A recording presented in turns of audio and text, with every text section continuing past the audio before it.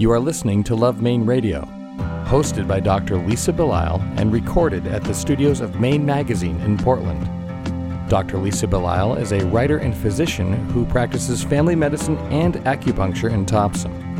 Show summaries are available at lovemaineradio.com. Portland Art Gallery is proud to sponsor Love Maine Radio. Portland Art Gallery is the city's largest and is located in the heart of the Old Port at 154 Middle Street. The gallery focuses on exhibiting the work of contemporary Maine artists and hosts a series of monthly solo shows in its newly expanded space, including Ingun Jorgensen, Brenda Sirioni, Daniel Corey, Jill Hoy, and Dave Allen. For complete show details, please visit our website at artcollectormaine.com. Love Maine Radio is also brought to you by Aristelle, a lingerie boutique on Exchange Street in Portland's Old Port, where every body is seen as a work of art and beauty is celebrated from the inside out. Shop with us in person or online at aristelle.com. My next guest is Tess Gerritsen, a best-selling author known for her thrillers, including her series about homicide detective Jane Rizzoli and medical examiner Maura Isles, that inspired the TNT show Rizzoli and Isles. Her latest book, I Know a Secret, was released this August.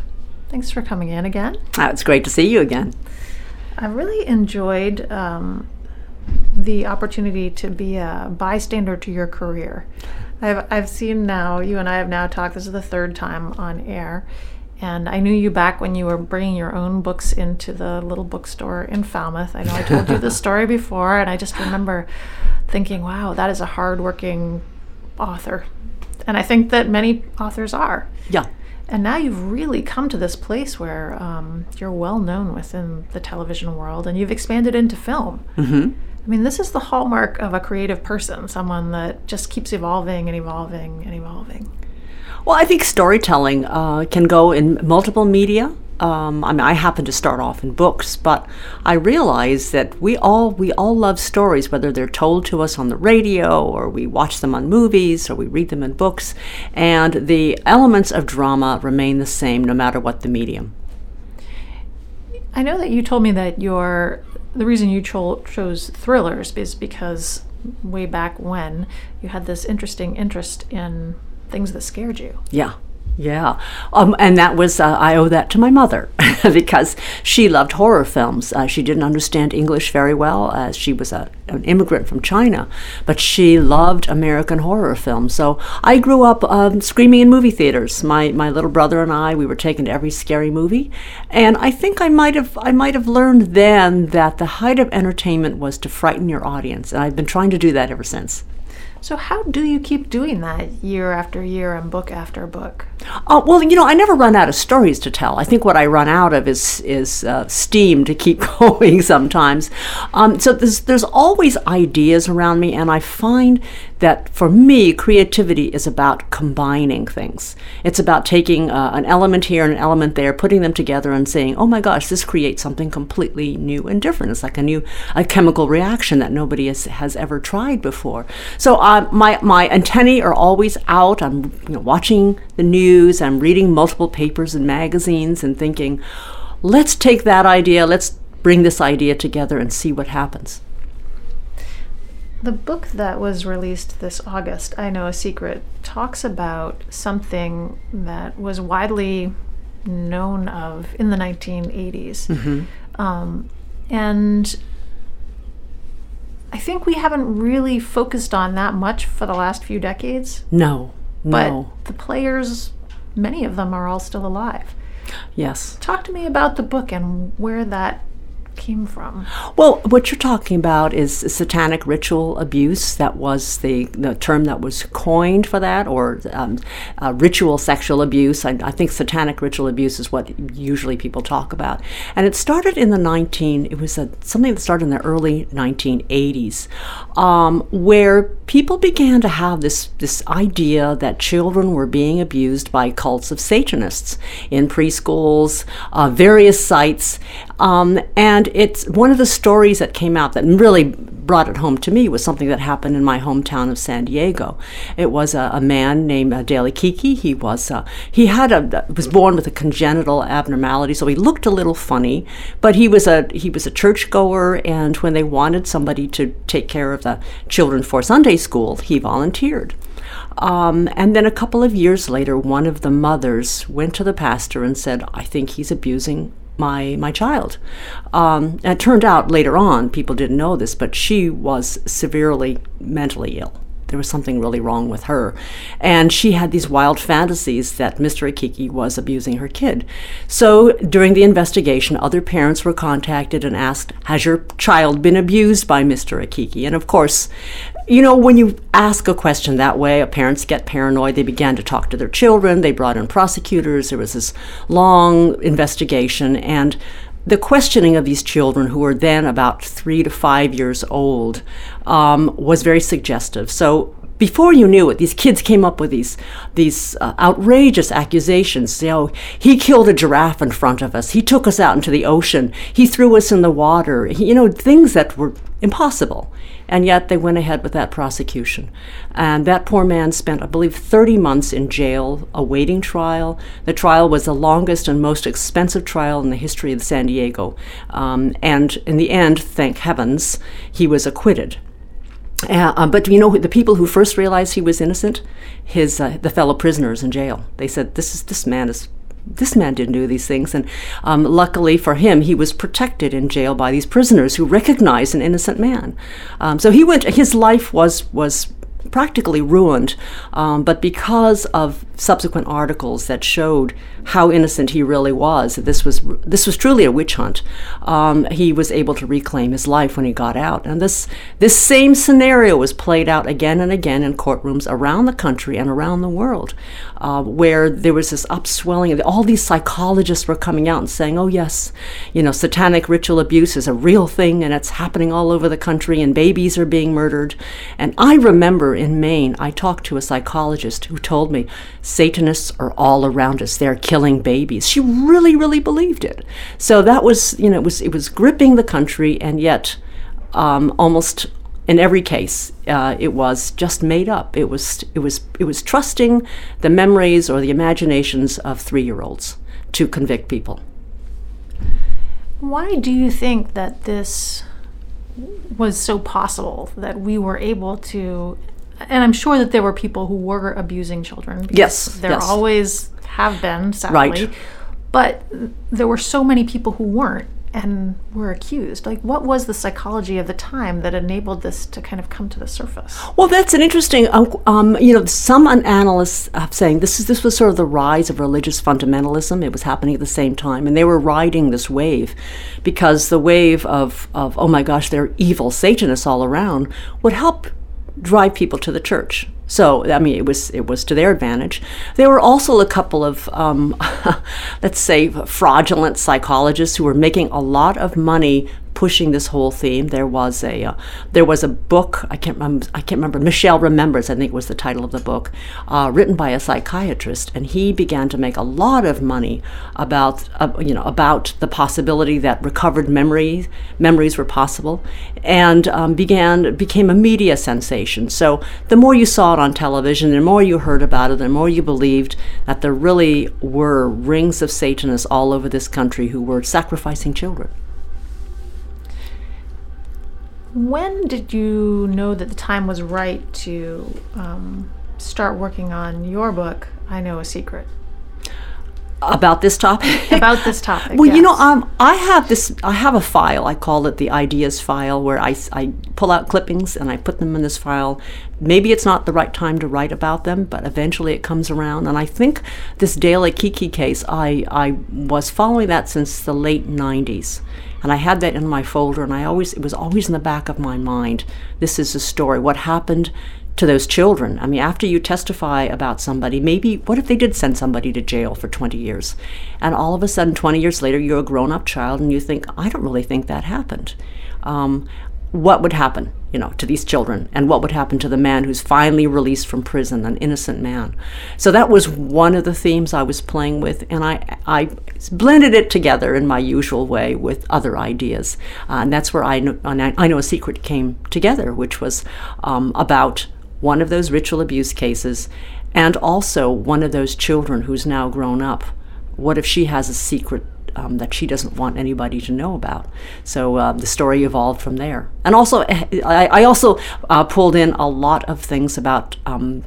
the symbolism of religious paintings, because I was fascinated by that topic as well. You also pulled in cinematography. Yes. Has become an increasing interest of yours. Yes. It's my son and I made a horror film called Island Zero, which was filmed entirely in Maine. It's now making the rounds of film festivals in the country. And I found that community is so much fun, and they're quirky and they're sweet. The horror film audience, and I think of my own mother in that regard, they're really nice people. I mean, they maybe they look a little scary, but they're really fun people. And I wanted to bring some aspect of horror filmmaking and the horror film audience into the story. I know that the book is starting to sound like, what is this book about? Because it has all these different themes in it. But yeah, horror films have a big role in this book. What was it like to go back and work with your son on something that you had shared with your mother? My son was already doing documentaries, and he and I had this quirky idea of, let's make a horror film together. And I don't think he ever actually thought it would happen until I showed him my script.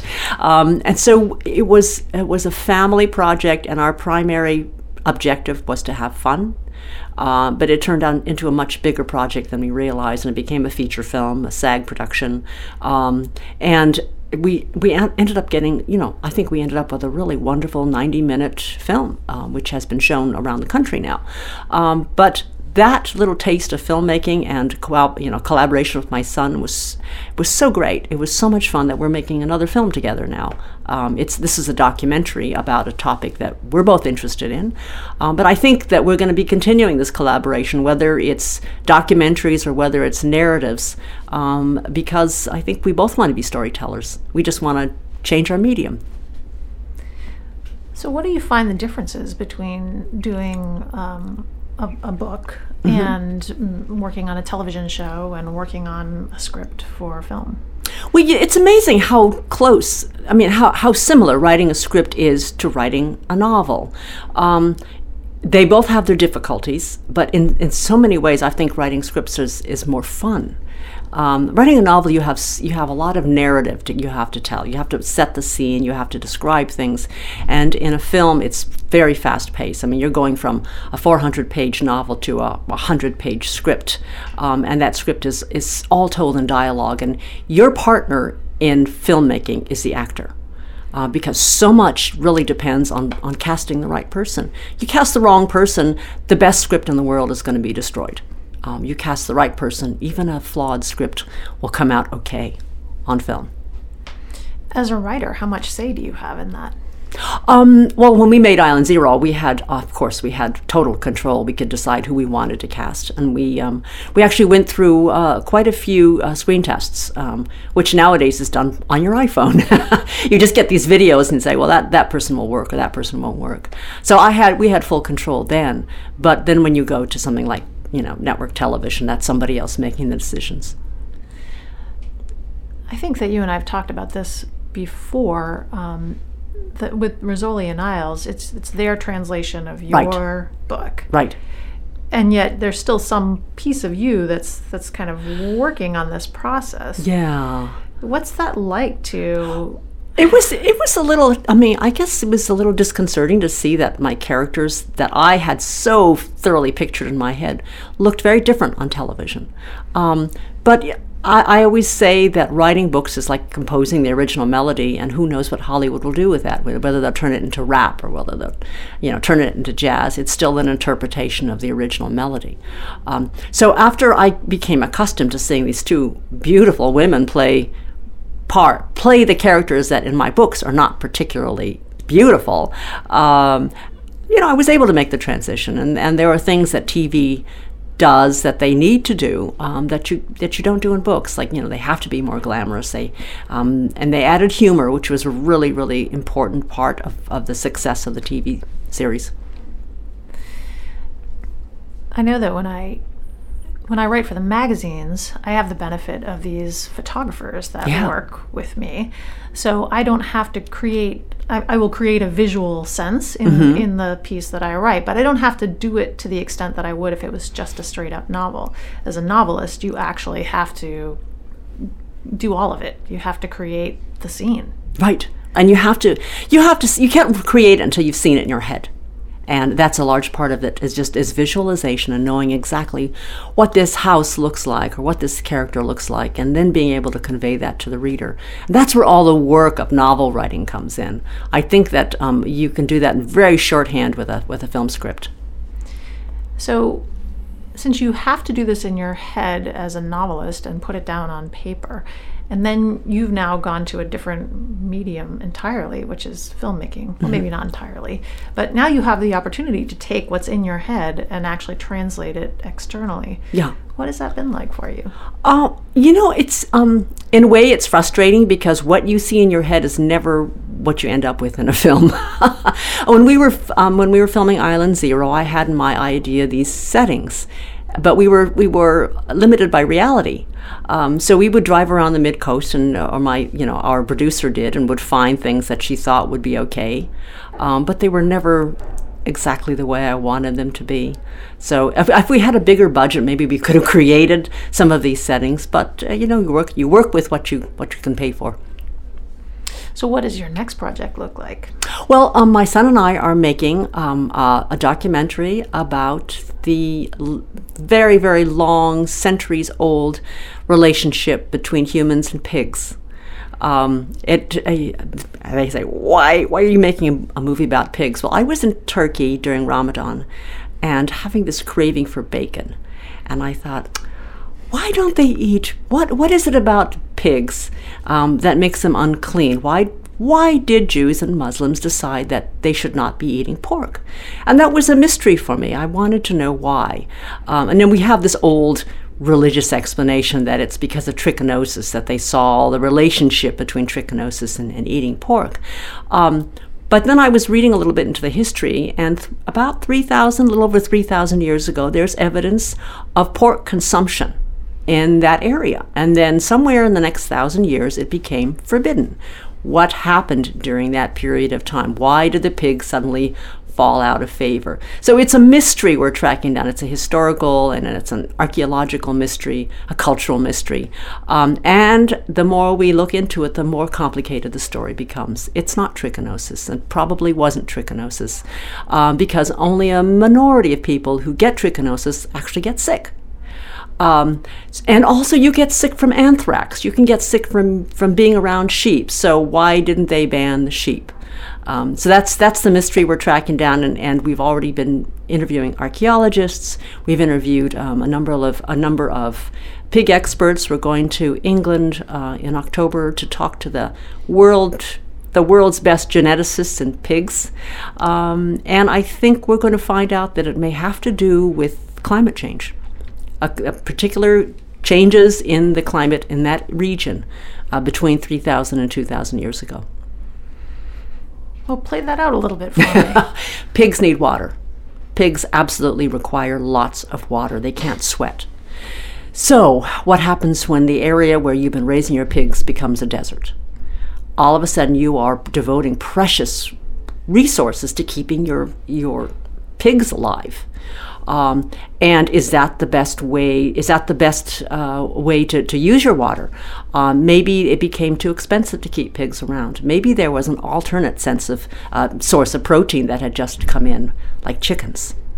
So there's a lot of things that were happening around 3,000 years ago, including the massive collapse of Bronze Age civilization. So a lot of stuff was happening right around the time when it was decided that pigs are no longer supposed to be eaten.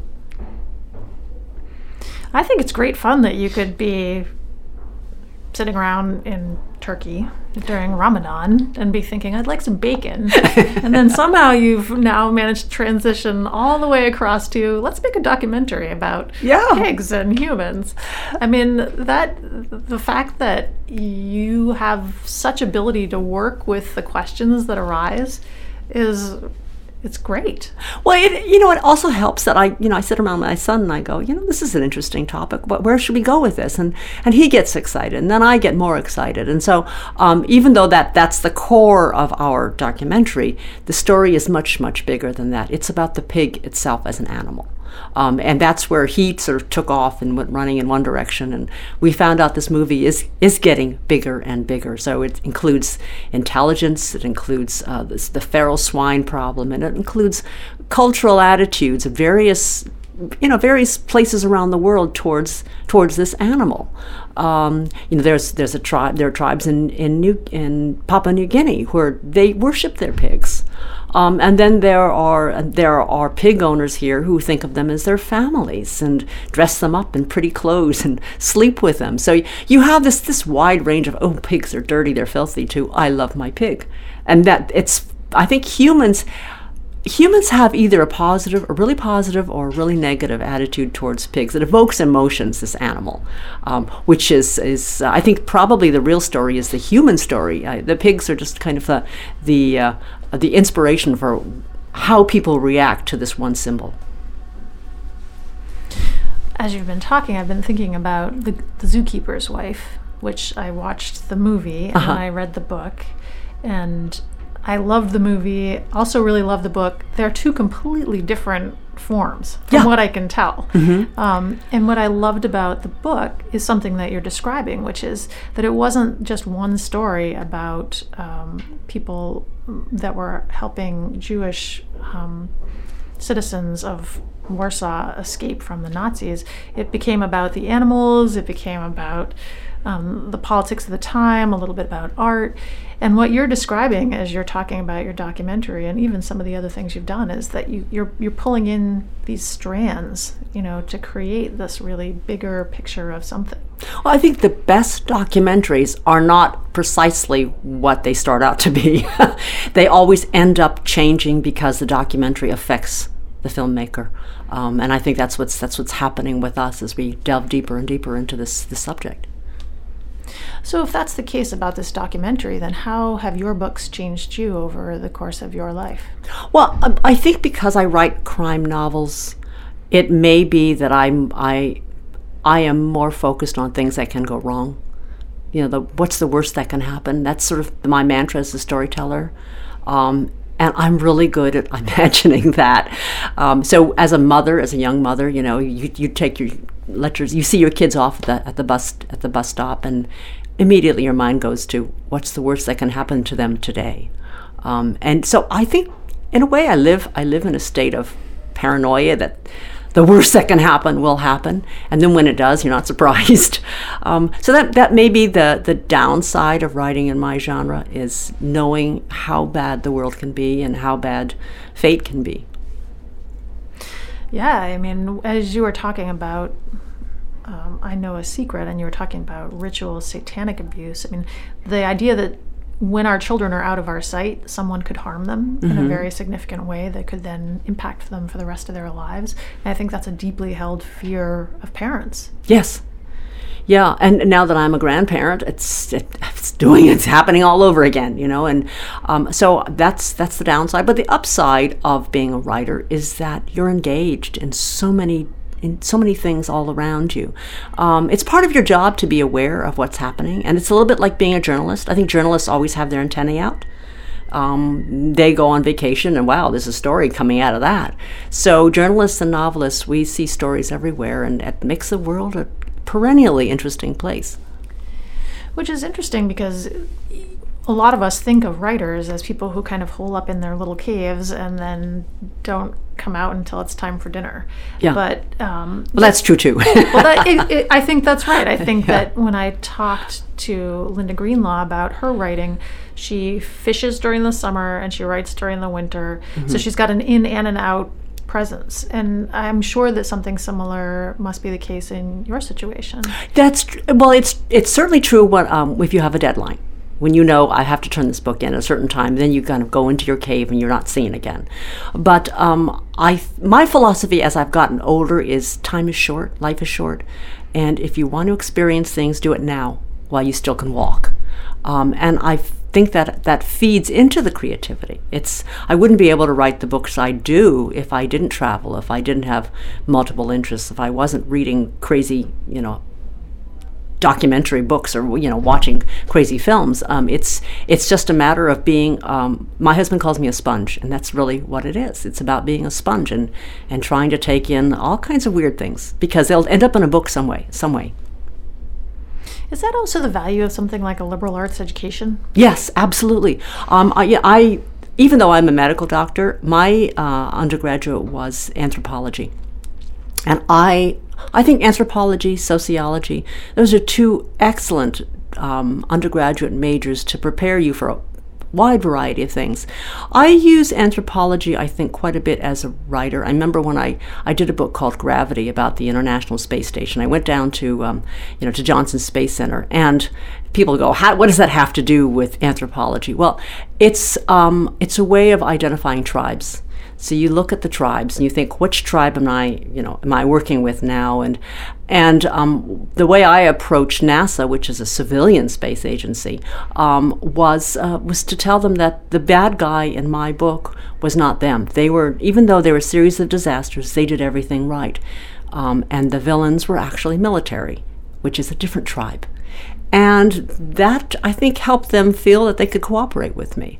So anytime you approach a new group of people, you understand what are their values, what do they care about, how will I not in any way overstep the bounds that they have established for themselves. Well, I'm certain that you and I will have a chance to talk again, because it seems like the things that are swirling about you are never ending, and it's a fascinating thing to be in the presence of.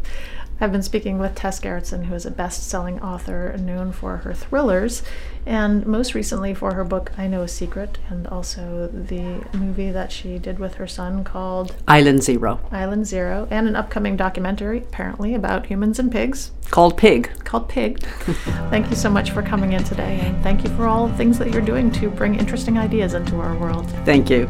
Love Maine Radio is brought to you by Maine Magazine, Aristel, Portland Art Gallery, and Art Collector Maine. Audio production and original music are by Spencer Albee. Our editorial producers are Paul Koenig and Brittany Cost. Our assistant producer is Shelby Wasick. Our community development manager is Casey Lovejoy. And our executive producers are Kevin Thomas, Rebecca Falzano, and Dr. Lisa Belisle. For more information on our production team, Maine Magazine, or any of the guests featured here today, please visit us at lovemaineradio.com.